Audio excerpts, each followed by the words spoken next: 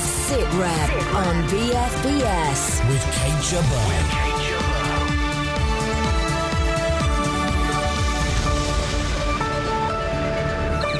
This week, could cyber attacks be an act of war? We can usually fairly quickly geolocate where the perpetrators are operating from, but you don't know their connections or their intent. And the war of words over civilian casualties in Afghanistan. The Afghan people can no longer tolerate these attacks on their homes.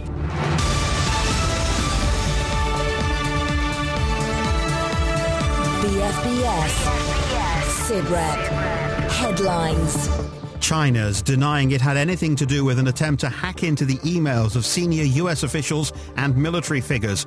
Google says it stopped the attempted hack and the FBI is investigating, the day after the Pentagon suggested that cyber attacks could be seen as an act of war. UN investigators have accused pro- and anti-Gaddafi forces in Libya of war crimes, but they say forces loyal to the Libyan leader were responsible for most abuses. A man's been arrested after a standoff with armed police at a bank in Watford. Officers surrounded a branch of the Co-op Bank after reports that a man had threatened staff there. 7 cases of E. coli have now been confirmed in the UK, all of them linked to travel to Germany, where more than 1,000 people have now fallen ill. The outbreak so far has claimed 17 lives. And there'll be a 4-day bank holiday weekend this time next year to celebrate the Queen's Diamond Jubilee. The plans include a giant concert at Buckingham Palace, a Thanksgiving service and a parade through the centre of London.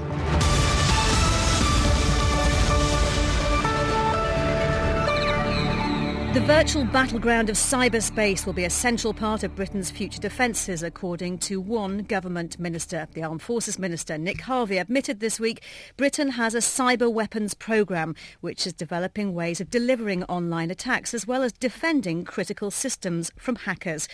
We've had more warnings this week of just how real that threat is. First, a cyber attack on the giant American aerospace group Lockheed Martin. And then the news, Chinese hackers tried to get into the personal emails of US military and political officials. Lieutenant General Harry Radegu is a former head of cybersecurity for the US military. This is the problem about cyberspace, and it's what makes it so difficult and complicated these days, is because we can usually fairly quickly geolocate where the perpetrators are operating from, but you don't know their connections or their intent. Meanwhile, American officials are rewriting their military rulebook and will apparently make cyber attacks a possible act of war. But at the same time, they're refusing to answer questions about just how much they knew about the Stuxnet worm, the computer virus that attacked Iran's uranium enrichment plants. Interviewed by CNBC, US Deputy Defense Secretary William Lynn was asked about Stuxnet. Was the U.S. involved in any way in the development of Stuxnet? It's hard to get into any kind of comment on that until we've finished our examination. But, sir, I'm not asking you if you think another country was involved. I'm asking you if the U.S. was involved, if the Department of Defense was involved. And this is not something that we're going to be able to answer at this point. Well, on the line now is The Guardian's New York correspondent, Ed Pilkington. Ed, thanks for your time today. While Britain's discussing how to develop its own cyber offensive capability, it sounds like the US is already deploying online attacks. Yes, I mean, there's a certain element of double standards going on here, perhaps. I mean, we now know that next month the Pentagon will announce its new strategy for cyberspace, and it's going to argue that cyber attacks should come under the normal armed conflict laws, which are the Geneva Conventions, the UN Treaty, all those sort of various laws that come together to control and rule over how war is prosecuted. And they're going to say cyber attacks fall within those laws, and therefore they're opening up this whole can of worms about what is and what is not a military action and what can provoke military response. And it would be naive to think that the US, the most technologically advanced nation in the world, is not up to this sort of stuff itself, both in terms of espionage, in terms of spying, which tends to be of a commercial nature, but also sabotage. I mean, the US military needs to protect itself against attacks, but I also think it's naive to think that it's not itself already engaging in overseas operations. Because if they were involved in Stuxnet, you could argue they've already committed an act of war against Iran. Well, in its we haven't seen this paper yet next month. What we think it's going to say is that elements of U.S. national infrastructure, such as nuclear power, the electricity grid, water systems, all of which are heavily computerized, if they are attacked through cyberspace, then that would be an act of war. Now, if the United States were involved in trying to bring down computer systems involved in Iran's development of a nuclear weapons program, then you would have thought that would very much fall into the same definition. Well, with me today is, as ever, our BFBS defence analyst, Christopher Lee. Christopher, just remind us how Stuxnet worked. Basically, it's a worm, if we'll call it that anyway. And the idea is that you get into a system which is controlling a system. And so in the case of Iran, the Americans and the Israelis knew very well that the Iranian nuclear program had got to a certain point. But just if you were working on your laptop and suddenly you've got a virus in it and you lose the program or it starts to rewrite itself, that's in fact what Stuxnet was doing. It was getting in and trying to affect the program that the Iranians were using to get to the next stage in their nuclear power, maybe, but certainly to do with the cascades they were working on at the time, to affect the program and the advancement of that program. It also was a reminder, it was a great test thing, that it could actually work, and it did work, and they're only just getting back and recovering the computer programs and software, or rewriting new ones, that they needed as a result of the Stuxnet. The Armed Forces Minister, Nick Harvey, says Britain needs a toolbox of cyber defence capabilities. What kind of things would that include? Well, basically, it's a protection. I mean, again, coming back to the everyday life that we lead, you can go and buy a virus protection for your program, for your Microsoft or whatever it is you use. But this is on a far more sophisticated level. There's one particular point, and if you go back to what the Americans were saying on the 16th of May, which was when they produced their cyber security strategy document, they were lining up what would constitute perhaps an attack. Very carefully is to distinguish between actually getting into something to find out what's going on, which we've been doing that in electronic intelligence and human intelligence for donkeys. So just spying, basically. Yeah, fundamental spying, but actually hacking into the system, but also excluding systems. So if you're just getting into, for example, the Iranian nuclear program, you're not actually creating. It's not necessarily an act of war. The other thing, which was fascinating, when Bill Lynn, the Deputy American Defense Secretary, we heard, he was saying that you know something's coming from somewhere. And the big guess at the moment is from Eastern China. And there are about 3 or 4 units in Eastern China at the moment who do nothing else but do cyber attacks. But exactly who is behind them? Is this a commercial organization? Are they individual hackers? Or is it government organization? And that is very difficult when you're government-to-government confrontation, very difficult to sort of pinpoint. At the moment, that's where it all gets very murky, isn't it? Foreign Office at the moment reckons there probably is one hit, at least a hit a day, a cyber attack a day on UK government. That's incredible. Ed Pilkington, first Lockheed Martin, now American military figures' Gmail accounts. How well is America handling cybersecurity? Well, there are various experts over here in America who think that all this sort of slightly macho talk about acts of war and military retaliation is all a bit of a smokescreen, because in practice it's incredibly difficult, as we've just heard, to identify who are making these attacks, and therefore to have a military retaliation against these sort of unknown, anonymous and distant figures is kind of unlikely. And that all of this is a bit of a smokescreen for the fact that the US government has really failed to put in place a convincing strategy to protect itself and its infrastructure from this sort of very fastly developing technology. So are you saying then, Ed, that the doomsday scenario of a military strike against perhaps the wrong person or the wrong state is really not likely to happen? Yeah, I think we're talking rhetoric at the moment. Christopher's shaking his head madly in the studio here, saying no way. No, I mean, I think it's quite right about that part of it. But let me put it back in how it used to be, the East-West Cold War thing. This is how it works. You get to a period of rising tension. So that's got to happen in the first place. You don't suddenly say, oh, somebody's trying to get into our system, let's go and whack them. You get to a period of rising tension between two sides. And at one time, you just relied on, okay, they're jamming, or they're jamming our radar, or they've locked on to one of our planes. That constitutes an act of war. What we're talking about, or what certainly the British are talking about, and I think also the French, because the French are in this, they're saying, you have a period of rising tension, you might be going to war, but you don't know. It gets heightened and heightened and heightened. Suddenly there's a cyber attack on your computer system, and warfare now is computer system. Then you know you've got a fight on your hands, and therefore it's far more likely to be able to sort of pinpoint it. Ed Pilkington.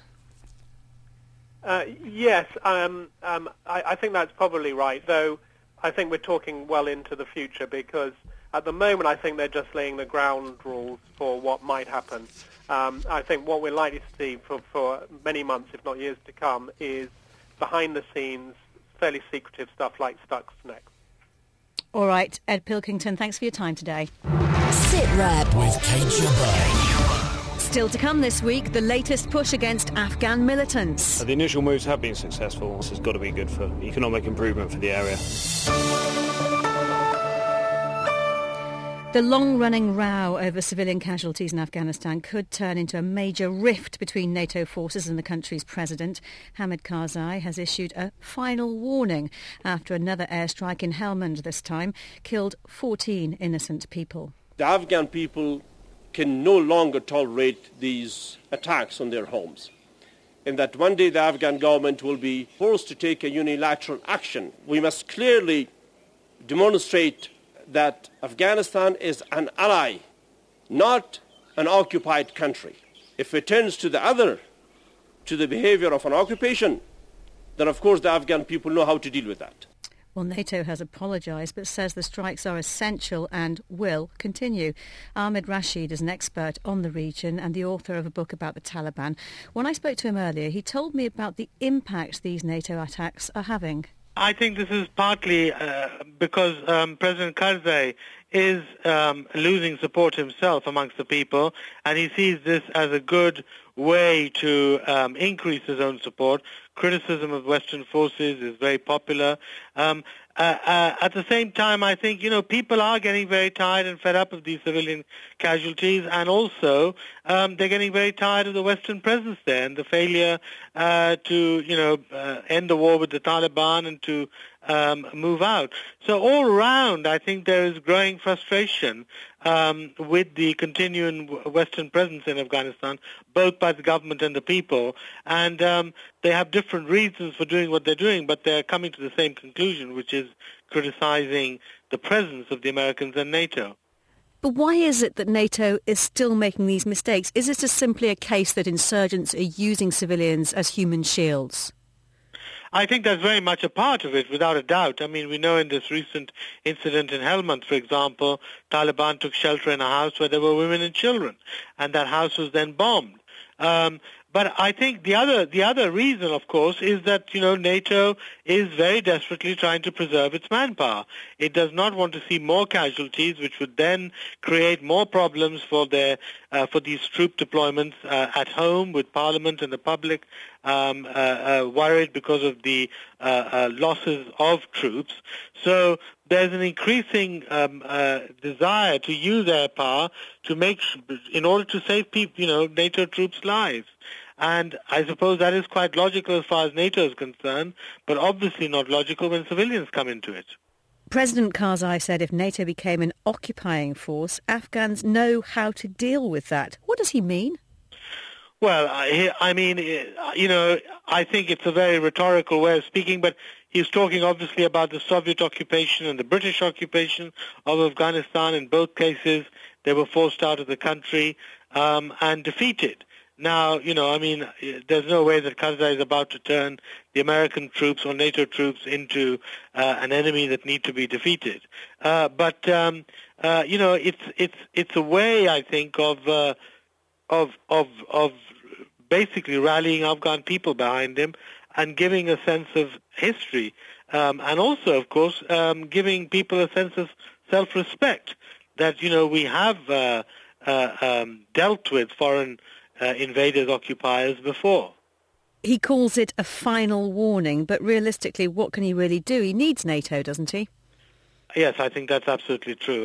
There's no question that he can, frankly, ask NATO to leave right now or to do anything else. I think, what needs to be done is that there needs to be much greater Afghan and NATO military cooperation. For example, Karzai had asked a few weeks ago that the Afghan Defense Ministry should be involved in night raids. In other words, that the planning for night raids should take place with Afghans there. Now, this is a problem because most night raids are planned with the U.S. Special Forces who are very secretive, and they don't like, certainly, to share their information with anyone else. But I think some kind of compromise has to be worked out where the Afghans increasingly are involved, at least, in the planning for attacks. Ahmed Rashid speaking to me earlier. Meanwhile, a major operation to disrupt insurgents and extend coalition control in Helmand is now into its second week. British and Afghan forces are working together on Operation Omid Haft, and while it's already cost the lives of 2 Royal Marines, Lieutenant Colonel James de la Billière, One Rifles commanding officer, says it's already a success. The initial moves have been successful, and that's been about the opening up of a major arterial route which runs along the canal to the north of the area, which connects both Lashkargah and Gereshk, and this has got to be good for economic improvement for the area. Across the border in Pakistan, a journalist who's highlighted links between al-Qaeda and the country's military has been found dead, days after he went missing. Human rights campaigners think Syed Salim Shahzad had been tortured and then murdered. Christopher, you think his death is potentially very significant, don't you? It's very significant. What was happening is this is a campaigner, an investigative reporter. His phrase was always playing tricks with the monsters being the military, the authority. What had happened, Salim Shahzad had found out that the Taliban had infiltrated the Pakistan Navy. We know in the army, and we know the army is in Taliban, but infiltrated the Navy. What people are saying is that he was lifted a few days ago, not by Taliban, but he was lifted by the ISI, the Inter-Services Intelligence, the intelligence people of Pakistan. They're also saying is that they murdered him. Now, if this turns out to be true, there's a big body of opinion in Pakistan writing about this at the moment. If you read The Star, for example, in Pakistan, they're writing about it. This turns out to be true. We're seeing the beginning of what might be a split in the Pakistan military. And at the moment, the military is so important for the stability, in spite of everything, corruption and what it's doing, so important for the stability of Pakistan that his death could spark something else, could be quite crucial. OK, Christopher, stay with us. BFBS SITREP. There's no doubt the pressure on Colonel Gaddafi is being stepped up significantly. Apache helicopters are on standby to launch attacks, and the RAF's preparing to deploy giant bunker-busting bombs. Defence Secretary Liam Fox admits there are risks to committing Apaches to the operation in Libya. There is an increased risk. They fly at far lower heights than the fast jets would, obviously at lower speeds than the fast jets would, and they are more susceptible. That is why we have looked at all the variables, the risk to our service personnel, which is always very key, but also the fact that we are making progress in Libya. It's clear that the regime is having trouble sustaining its military activity, and the more we can degrade that, the more we can protect the civilian population. But before the Apaches are sent into the skies over Tripoli, NATO's insisting it's already made a massive difference, agreeing to extend the mission in Libya for another 90 days. Here's Secretary-General Anders Fogh Rasmussen. This decision sends a clear message to the Gaddafi regime. We are determined to continue our operation to protect the people of Libya. A clear message to the people of Libya. The whole international community stand with you. We stand united to make sure that you can shape your own future. And that day is getting closer.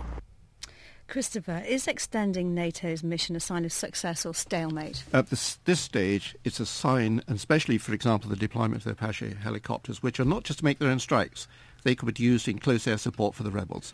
It's a sign that they believe that the Gaddafi organisation is very weak, And so extending it, they say, right, we can keep going, it is worthwhile. The other thing is political. You couldn't come out now, could you? So if they hadn't extended it, that would have been giving in. You say very weak. How much of this is in response to the defection of these Libyan military figures this week? Not sure it's a response to their defection. Their defection, I think, is probably in response to the fact that they see which way it's crumbling.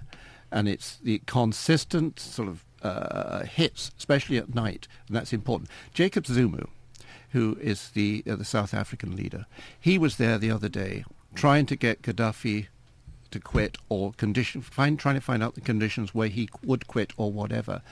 He left Gaddafi's lot, and Gaddafi appeared very rarely. He appeared and said, no, I carry on. That night, the bombardment started yet again. And so that's where we are at the moment. Indeed. He ain't going. Zuma hasn't been successful, but we need the Africans, we need the Middle East Council to try and sort this out. We need everybody. Well, on the line now is Claire Spencer, head of the Middle East and North Africa programme at Chatham House. Claire, thanks for your time today. Do you think negotiations can still solve the situation in Libya? Well, it really depends on what you think the alternatives are going to be, because I think the problem with saying that negotiations will not succeed because any undertaking for ceasefire from Gaddafi's side is untrustworthy, given previous experience. But you're then left with a situation of where is Gaddafi actually going to go if he's being required to leave? He can't go into internal exile and he can't go abroad.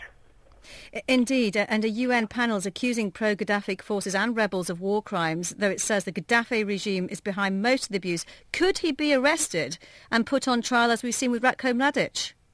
Well, I think he's also looking at the experience of Hosni Mubarak in Egypt, who I think at the beginning many assumed he'd been shunted off, if you like, into internal exile in Sharm el-Sheikh, and then a month or two later he's been picked up and imprisoned and is now going on trial accused of being directly responsible for authorising the shooting of protesters. So this kind of example does not encourage either Gaddafi or, I have to say, President Saleh or the President Assad of Syria, Saleh obviously in Yemen, to actually consider leaving, because the options for them to leave are not very appetising. So I think that side of the debate has to be adjusted. If you want people to go, you've got to create an exit strategy, not just for them, but also those closest to them who will actually, hopefully, help engineer that outcome. Otherwise, we are looking in the face of targeted assassination and regime change. And Christopher, it's obvious Britain wants to up the pressure on Gaddafi. Is there any evidence other countries are as keen?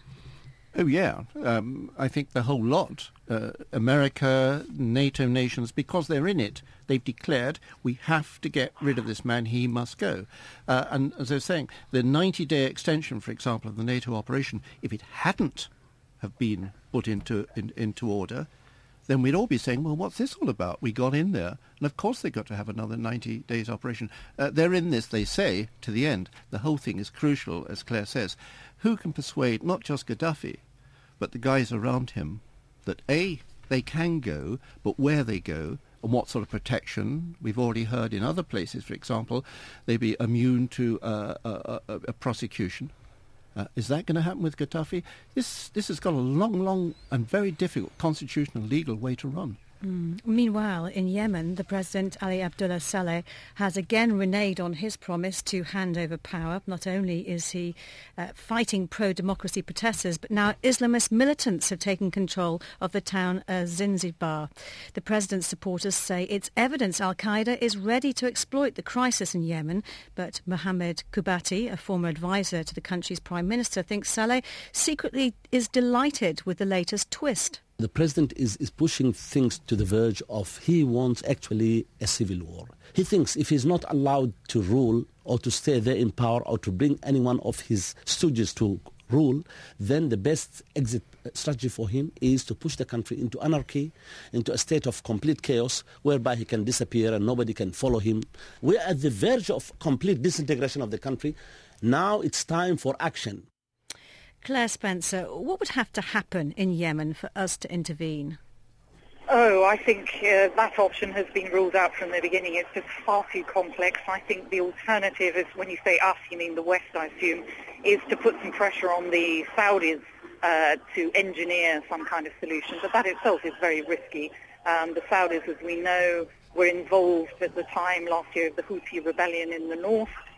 There were some incursions across the border, but this, I think, so far has been handed over, if you like, to the Gulf Cooperation Council, with the Saudis taking the lead, and I think pressure will be put on them.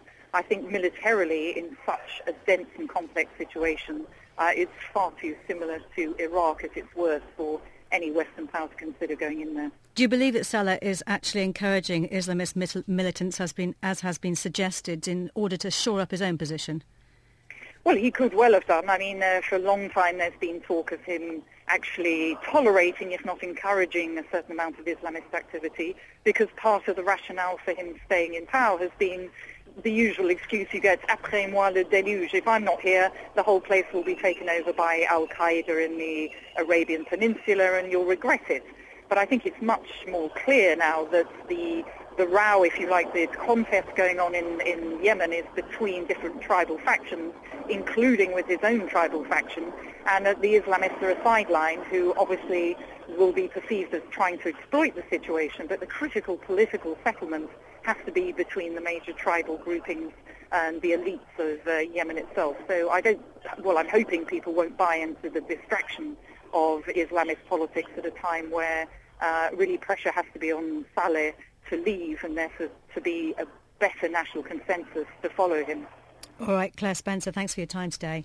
This head-hour takeover, British Forces Request Special on the Forces Station BFBS and BBC Radio 1. The British Forces Request Special. We are live from Afghanistan. You've got to stand up and be part of this as we salute our troops.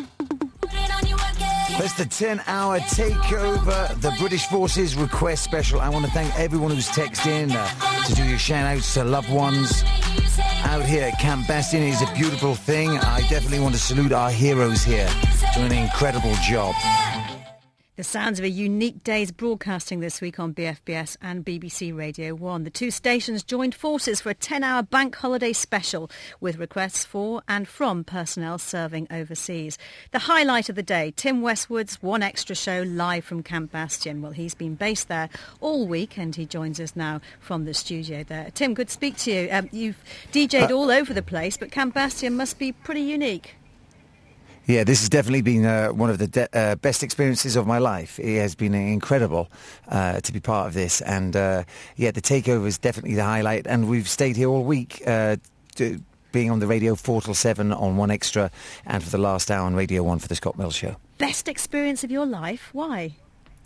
I really feel it's been powerful broadcasting. I'm a club DJ. I just play hip hop on the radio.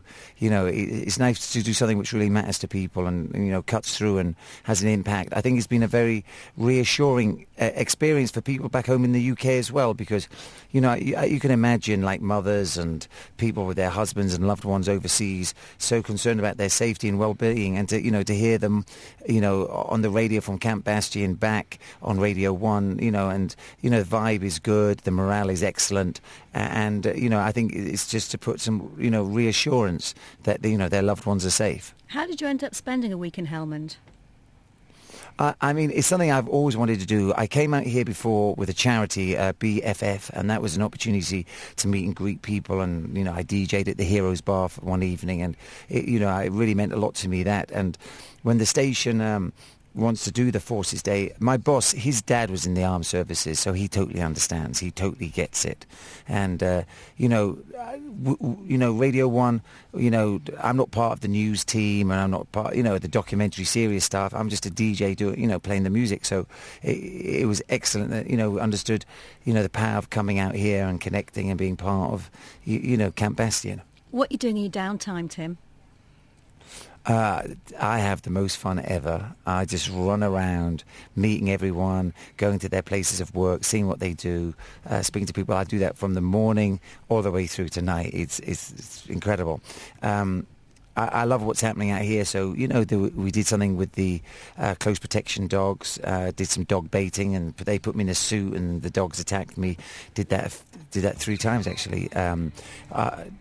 yesterday I went out on patrol on a training exercise, and there's a mock Afghan village that they interact. It's very realistic. There's Afghan locals living there and so on. Yeah, incredible time. Tim Westwood, keep up the good work. Good to hear you, and enjoy the rest of your time there. Thanks for your time, Tim Westwood. Well, that's about it for this week. Christopher, thanks for your time today. Thanks to all of our guests.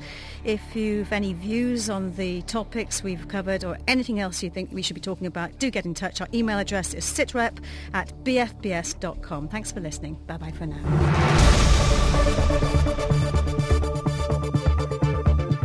This is Sitrep on BFBS.